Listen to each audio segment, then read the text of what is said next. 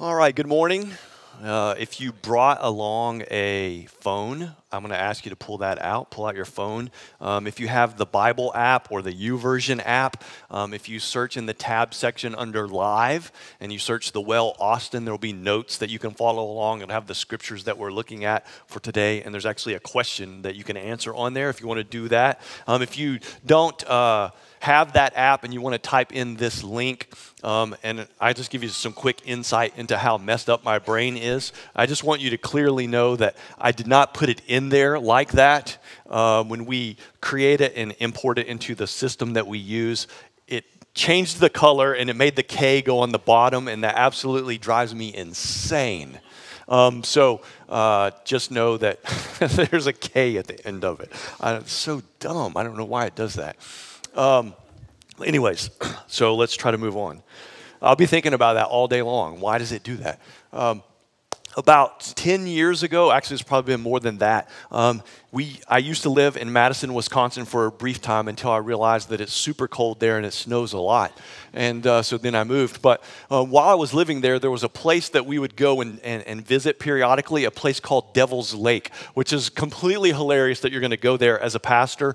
We always wanted to have a baptism service at Devil's Lake. Just thought that would be really cool. But one of the things, let me explain how the lake got created and some of the features by it. So during the glacier periods, the glaciers came, they dug out this lake, and it deposited, if you will, it pooped out these boulders everywhere. And I got a couple of pictures for you. So what happened is, it's an incredibly beautiful place. So these glaciers came through, they cut out a place for the lake, and then it just kind of dropped these rocks. And some of them look like that. Some of them are like this.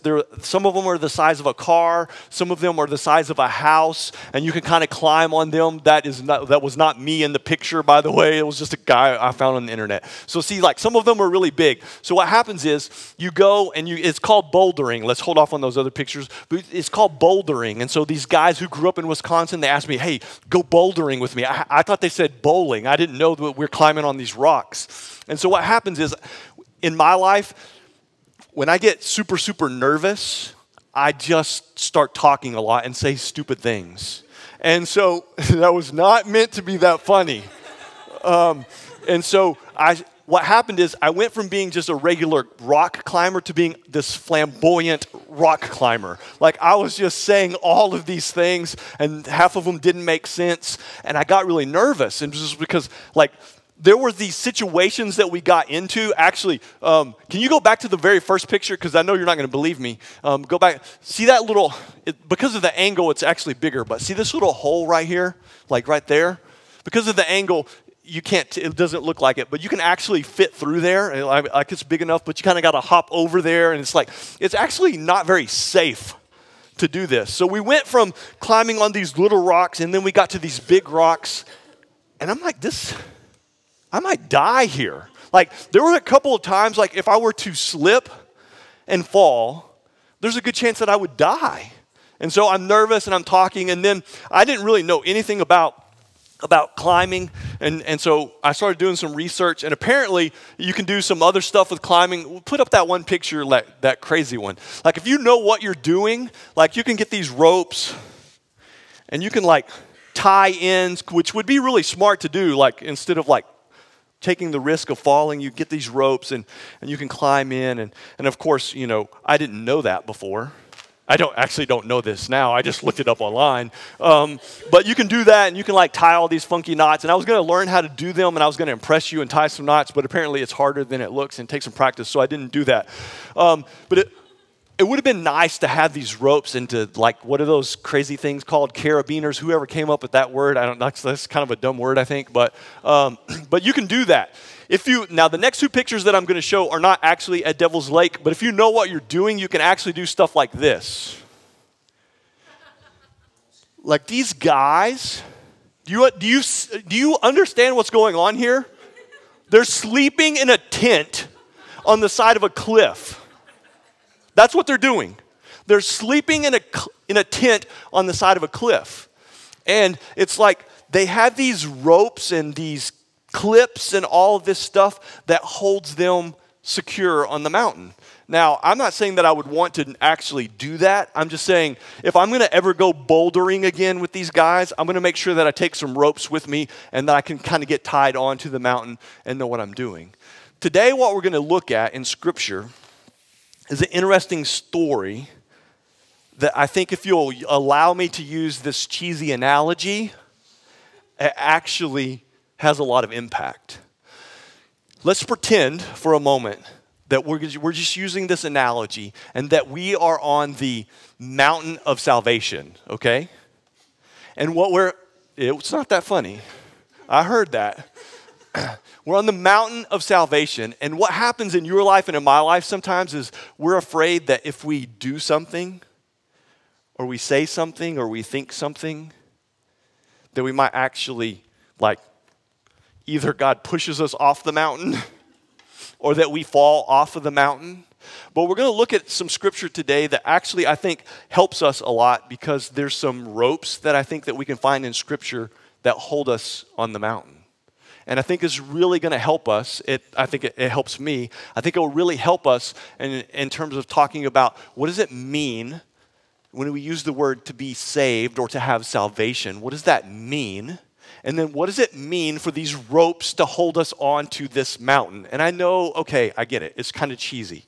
But I think it actually will have an impact. So we're going to look at two different pieces of scripture.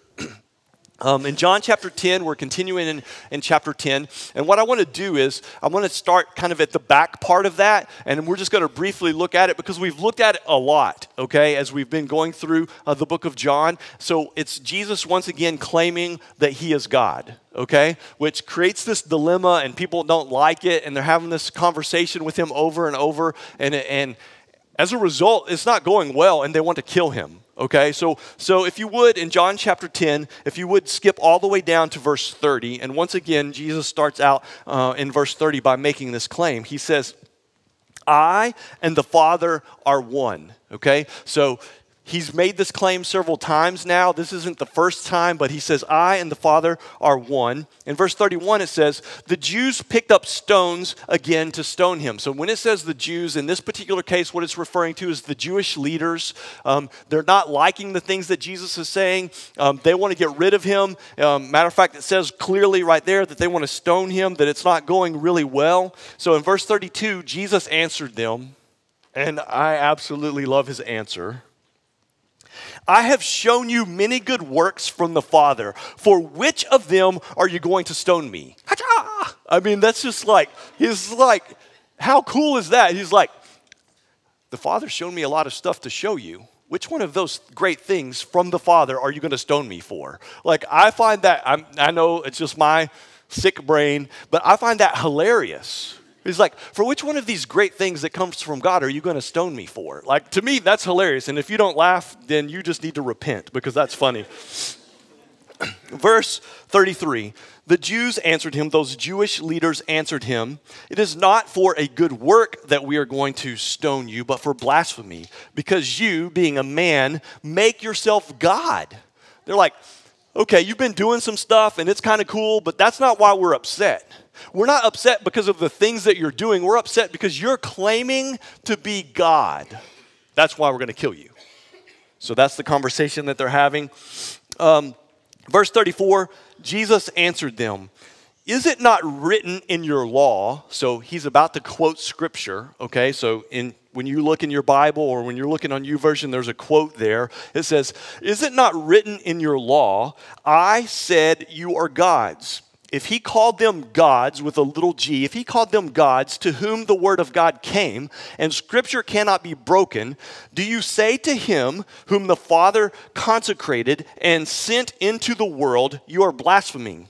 Because I said, I am the Son of God. I am not doing the works of my Father. I am not doing the works of my Father, then do not believe me.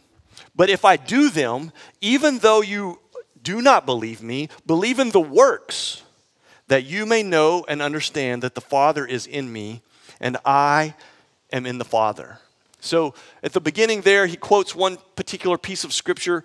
Psalm 82:6 is what he's quoting, and what he's referring to there. So it says, I said you are gods. He's referring to the judges being referred to as little g gods because they're performing the duty of God. So he said, if these guys who are simply performing the duties or some responsibilities or some actions, if they're being able to be called God, shouldn't I, who's coming from the Father, shouldn't I be able to say that I am God? So they're having this interesting conversation. Verse 40. Verse 39, I skipped that. Again, they sought to arrest him, but he escaped from their hands. So they're having this conversation. They want to kill him. He escapes. Verse 40. He went away again across the Jordan to the place where John had been baptizing at first, and there he remained. And many came to him, and they said, John did no sign, but everything that John said about this man was true. And many believed in him there. So basically what's going on is he's hanging out.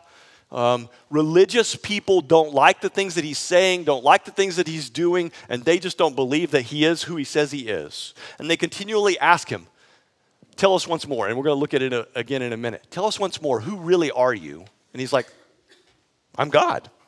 And they don't like it. And so essentially what happens is he goes away to another place. And what we see is some people believe and they worship and follow him. Some people don't.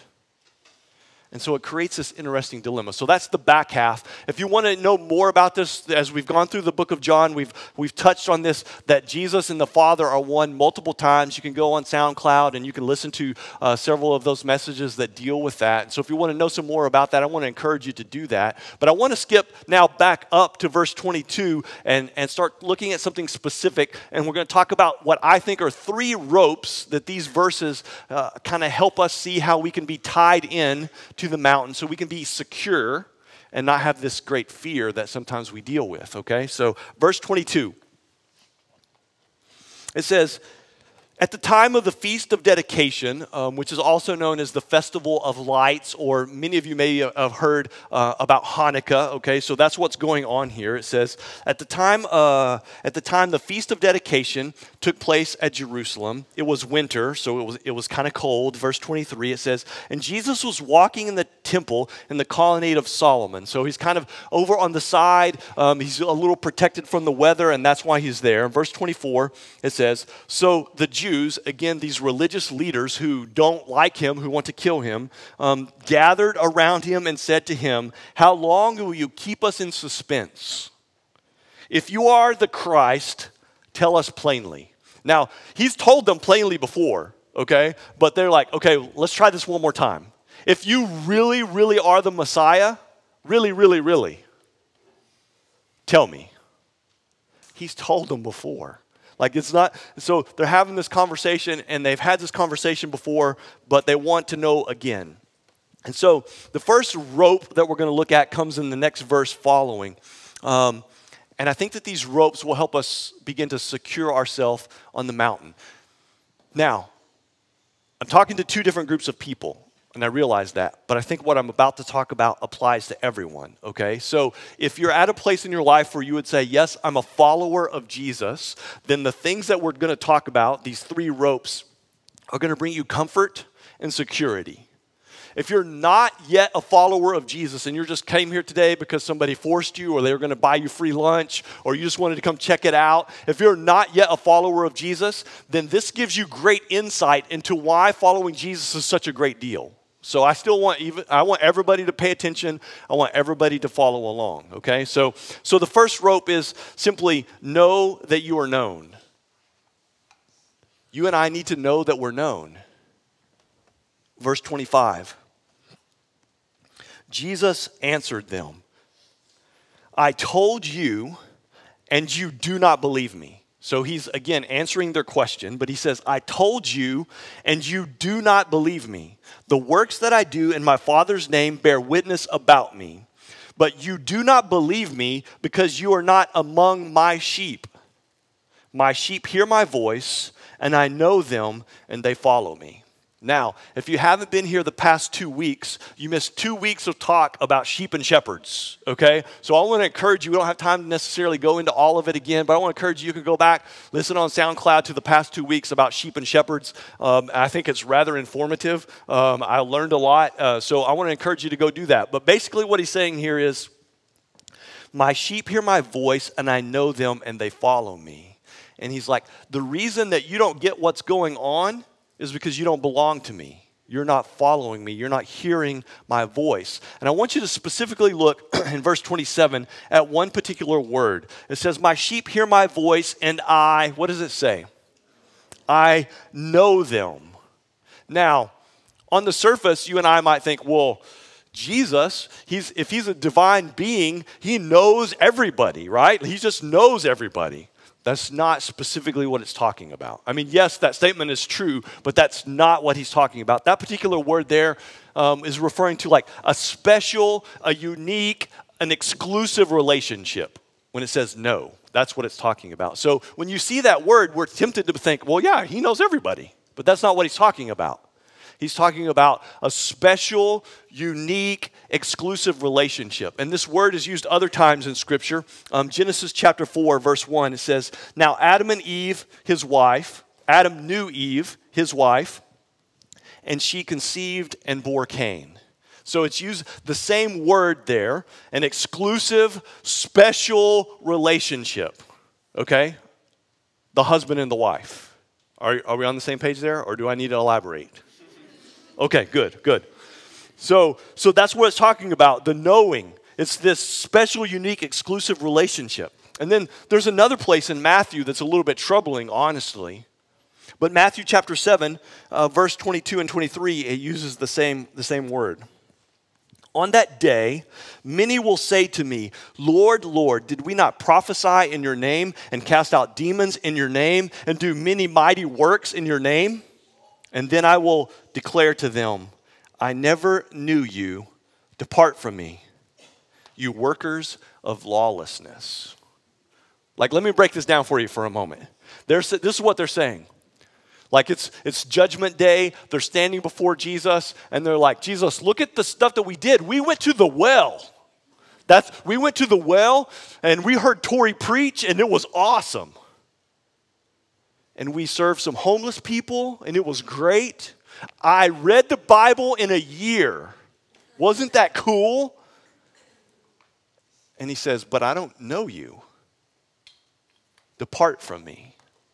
And so basically what's going on here is, what Jesus is saying is, it's not enough to just know who Jesus is. The bigger question is, the question shouldn't be, do you know who Jesus is? The question should be, does he know you? Does he know you? And when we use the word know, we're not just saying, is he aware of you? We're saying, does he have this special, unique, exclusive relationship with you? That's what it means. And so when we talk about know that you are known, you need to know that you're known. I think we all like this, like to be known. Like we all desire to be known on some level. I've had the honor and privilege to live in many different cities. And I've discovered something that I find, you probably won't think this is nearly as exciting as I do. But I find, so when I move to a new city, and you're there for a while, and you meet a few people here and there, and you start to build some relationships, and that's all great and that's all good. But there's a moment when something happens and you feel like, oh, how cool is that? And I know you're about to laugh at me, but I'm okay with it. You're in the grocery store, and you're shopping for groceries, and out of nowhere, somebody says, hey, Bob, and somebody knows you.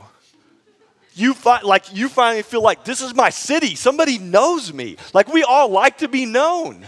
Like, it's a big deal. And so when you move to a new city and you run into somebody in the grocery store and they actually know you, you're like, oh, I like to be known.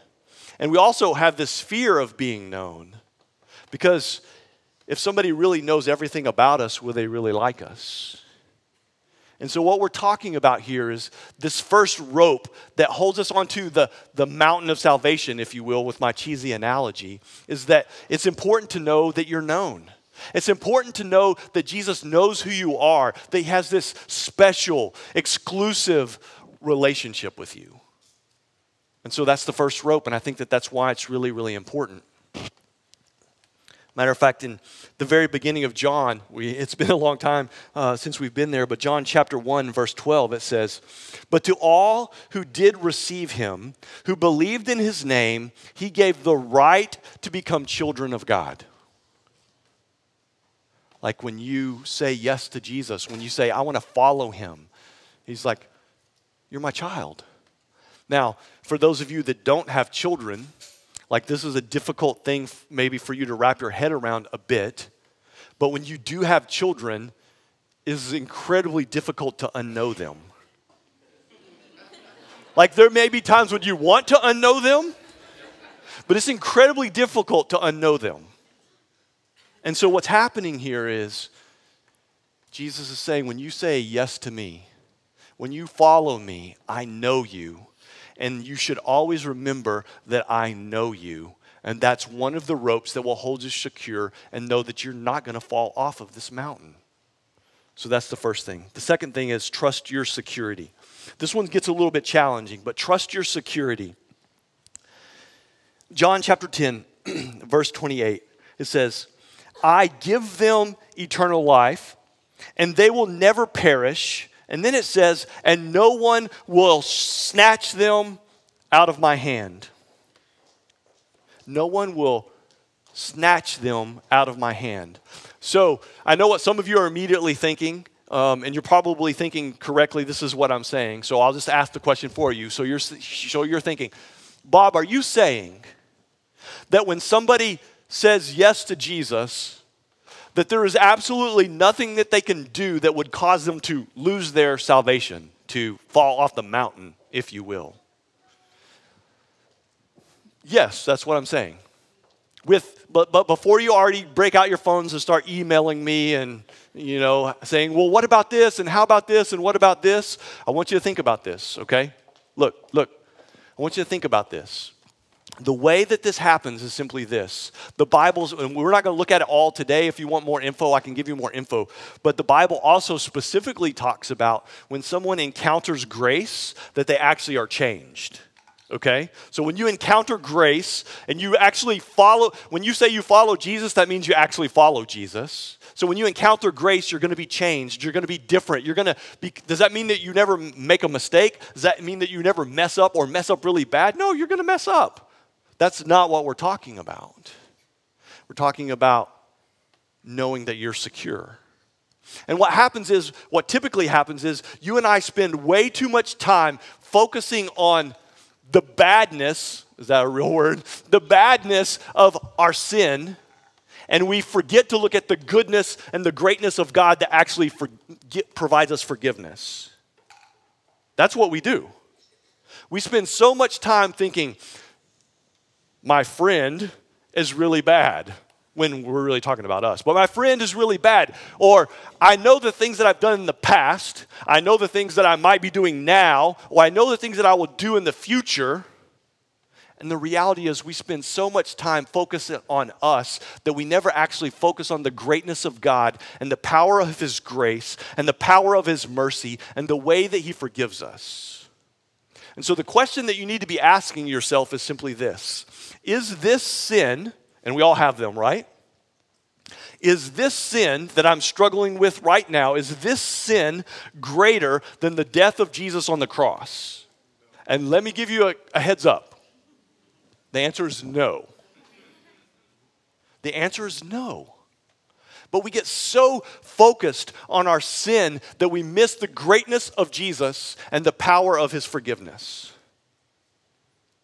And so when he talks about knowing your security, I think it's really important to understand that.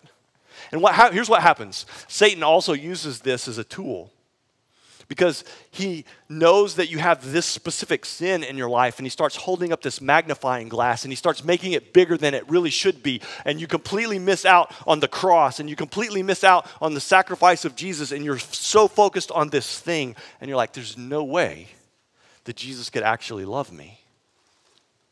And when I say, we all know this intuitively, but we don't talk about it very often. When I say sin, you realize what I'm talking about? I'm not talking about the things that we casually talk about with each other. I can't believe the things that I said when I was driving in the car yesterday. I'm not talking about those sins, though those count, okay?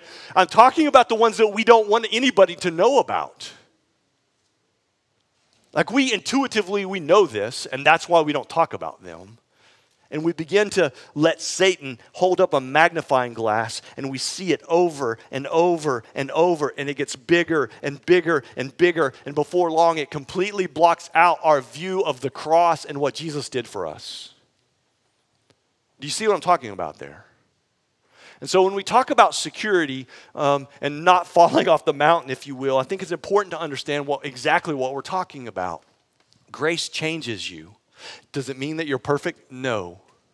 Will you mess up? Yes. But I want you to understand that Jesus died for your screw-ups and mine. In the past, in the present, in the future. Here's what happens, though, in church, right? Here's what's wrong. This sounds way worse than I mean it. Here's what's wrong with church. What's wrong with church is we think if we can just get somebody to walk to the front and say a prayer, then everything will be okay. And that's not what we're talking about. It's not come and say this prayer and then you can go do whatever you want. It's begin to see the grace of Jesus, and when you follow Jesus, it changes your life. And when you follow Jesus and it changes your life, it doesn't mean that you won't trip. It doesn't mean that you won't stumble. But what I want you to see today is one of the ropes that holds us secure is that specific verse. And it says, Jesus, this is Jesus. I give them eternal life, and they will never perish, and no one will snatch them out of my hand. You're secure. If you've said yes to the grace of Jesus, he's pursued you. He says, let me offer you grace. And you're like, wow, that's a good deal.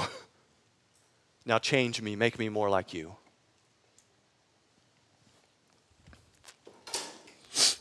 Romans chapter 6, in verse 10 it says, for the death he died to sin once for all. Once for all. The third rope that I want you to begin to understand or realize is that realize that you're a gift. And we are going to struggle with this one, but I want you to pay, like if you haven't paid attention at all, I want you to pay attention to this. Realize you are a gift. In verse 29, look what it says. My Father, so this is Jesus talking, he says, my Father who has given them to me is greater than all, and no one will be able to snatch them out of my Father's hand. Like, if you're not good, or you don't practice, or you don't like memorizing Scripture, this would be a good one to memorize. Verse 29, my Father who has given them to me is greater than all, and no one is able to snatch them out of the Father's hand. So what does it say? My Father. So Jesus, okay, this gets a little bit like smoke starts to come out of my ears a little bit thinking about this because it hurts a little bit, okay? But I want us to try, okay? Look, so what is, does anybody remember? Can we have a pop quiz? Does anybody remember what verse 30 says? Don't look. What does verse 30 say? I and the Father are one. Okay? So verse 29, so we did it a little bit backwards, and so maybe that's why it's hard. But look, but it says, so Jesus says, my Father, which he's talking about whom? He's talking about God. But if him and God are one, he's talking about himself. Like it's kind of confusing. Like it's like, but he's talking about himself. He's talking about God. So God the Father, who has given them to me. So think about this. So God gives to Jesus the gift, and what it's referring to is God the Father says to Jesus the Son, I would like for you to have these souls.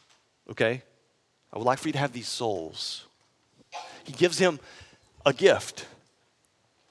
Essentially, he's also giving himself a gift. But so God the Father gives Jesus a gift of these souls. Like he gives them a gift. And I want you to think about this. If God gives you a gift, Like, how much are you going to cherish it? Like, how much value does it have? How much meaning does it have? If God gives you a gift, it's a big deal, right? And it says, my Father who has given them to me, these souls, he's greater than all, and no one is able to take them out of my Father's hand. God gives him a gift of me and you. Like it's difficult, I think this is a difficult concept to grasp. And it's one thing to like read about it and think about it, but it's completely different to like feel it, right? And so I was trying to figure out how can we feel this so that we can begin to understand it. And so what I wanted to do with you for the next few moments, if you'll just humor me, I'm going to show you and share with you one of maybe my most valued possession. Like, it's worth a lot of money. Okay? So I want to tell you the story about it, and I want to share it with you. This. And I already hear you laughing. Again, some of you are like, there ain't no way that that's worth any money. I want you to understand what this is. When I was a little kid, from the time I can remember, like I don't know when you remember your earliest memories. My grandparents, they lived in Oklahoma, and they lived out on a farm. And when I say a farm, you need to understand what I mean, boy, when I say a farm. Like, it's not a farm like you and I think now a farm. It's like a farm, like they didn't have any actual currency. All they had was like crops and animals, right? And so when it was time to eat, you like went and caught a chicken. You went to the garden and pulled up something like that. Or you see what I'm saying? Like, when I say farm, that's the kind of farm that they lived on. And their house was up on a hill. And so as a little kid, I remember driving to their house, and sometimes we would leave like late after school one night, and it would take us a long time to get there, and sometimes we might not get there until like 1 o'clock in the morning. And when you would turn into my grandparents' driveway, so you're on this little bitty road in the middle of nowhere in Oklahoma. I'm about to give you a name, and none of you have ever heard of it. And if you have, come find me afterwards, and I'll give you $1. But the closest town is called Corn, Oklahoma. Okay, and it really is. You think I'm making that up? And and you need to understand when I say town, I mean like there's just a cluster of people that live there. Like there's no businesses or anything. It's like, so I don't even know if it counts as a town. So there's this little bitty road. You turn onto their driveway, and their house is up on a hill, and you start to climb up this hill. And every time we would go to my grandparents' house, didn't matter if it was 1 o'clock in the morning when we got there. It didn't matter if it was 3 o'clock in the afternoon. I don't know how she could do this. Every single time when we would turn on to their driveway and start heading up their driveway to their house, she would be standing at her sink. And the window went like right down the road. Like, am I being able to paint? I don't know if I can even paint this picture. You turn, and the house is there, and their kitchen window, like there's a sink, kitchen window, and she's looking out, and it's like she's waiting for us. Always. And this clock is right there. Now, from the road, it looks like this.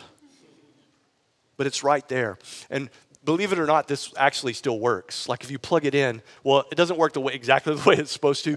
In the beginning, when we would drive there, what happens is when you plug it in, this little piece right here on the top, I think the word is percolate, right? This light comes on and it kind of blinks, and it's supposed to make it look like it's making coffee, right? And so this light is orange right here. And you could see it. We would turn in the driveway, and I could see her standing there. And I could see this light. I couldn't see the clock, but I could see the light. It was lighting up, and it would light up her face. And I could see it. And after my grandmother passed away, you do what you kind of typically do, and everybody's sitting around telling stories. And I started telling the story about how, I don't know how she had this ability to always be at the kitchen window and always be standing there. Every time when we would turn in, regardless of what time it was, she was always there. And so I was telling the story, and the next day, my uncle comes, and he gives me this. And he said, I want you to have it. Is it worth anything? maybe not to you, but to me it's invaluable. And let me tell you something. After church, if you try to take this, like typically, I'm more of a lover than a fighter. But if you try to take this, you know what's going to happen? We're going to have problems. You and I will have problems. This was a gift that means a lot to me. And don't miss this.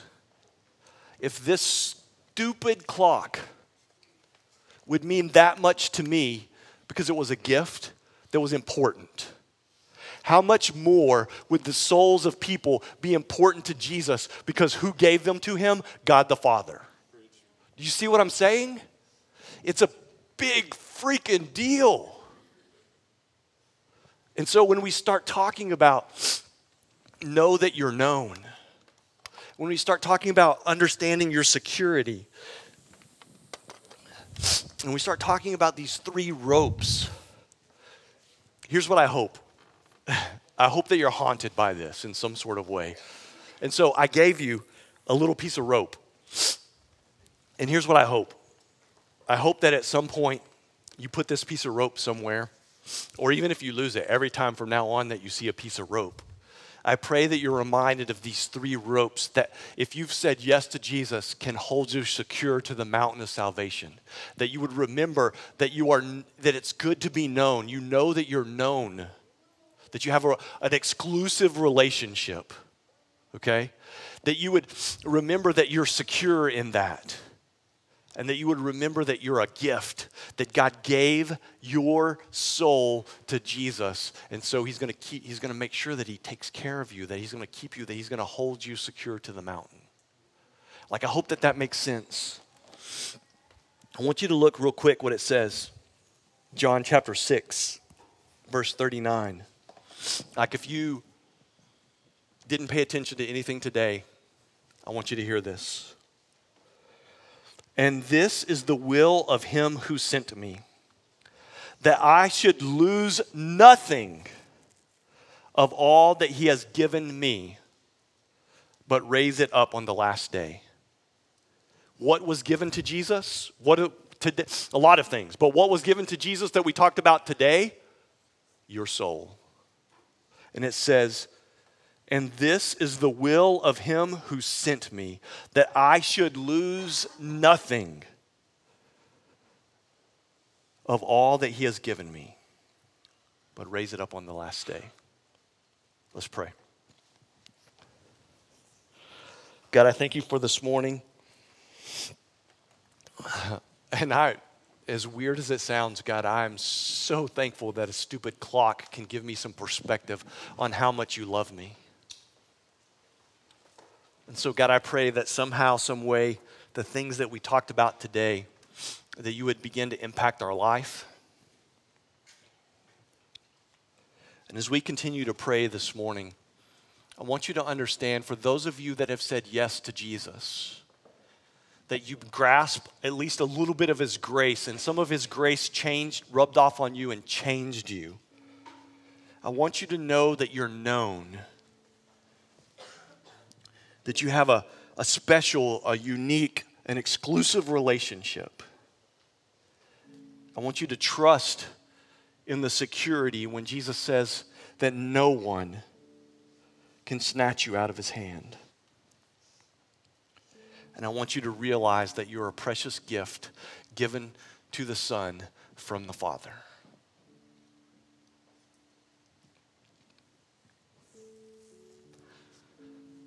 And if you came today and you've never actually said yes to Jesus, like maybe you've never really understood what it meant to have grace offered to you, I pray that today you see what it really is like when Jesus begins to, maybe even at this moment, press in upon you.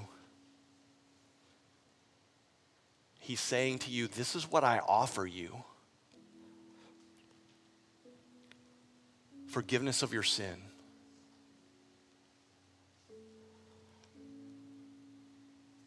Just simply say yes to him.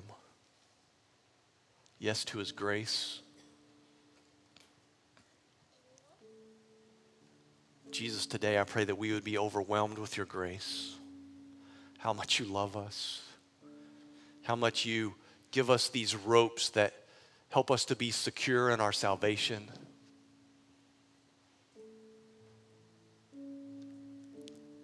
And I pray that we would begin to understand that following you or saying yes to you is much more than a prayer, but it's being impacted by grace. And yes, we live out of obedience, not because of we think that we have to or we get kicked off the mountain, but we do it because we see how much you love us, and we just simply respond out of obedience because you change us and you make us more like you.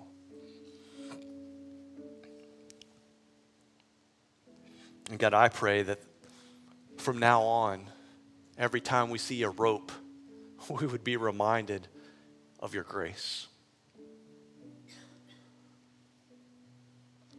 It's in your precious and holy name we pray. Amen.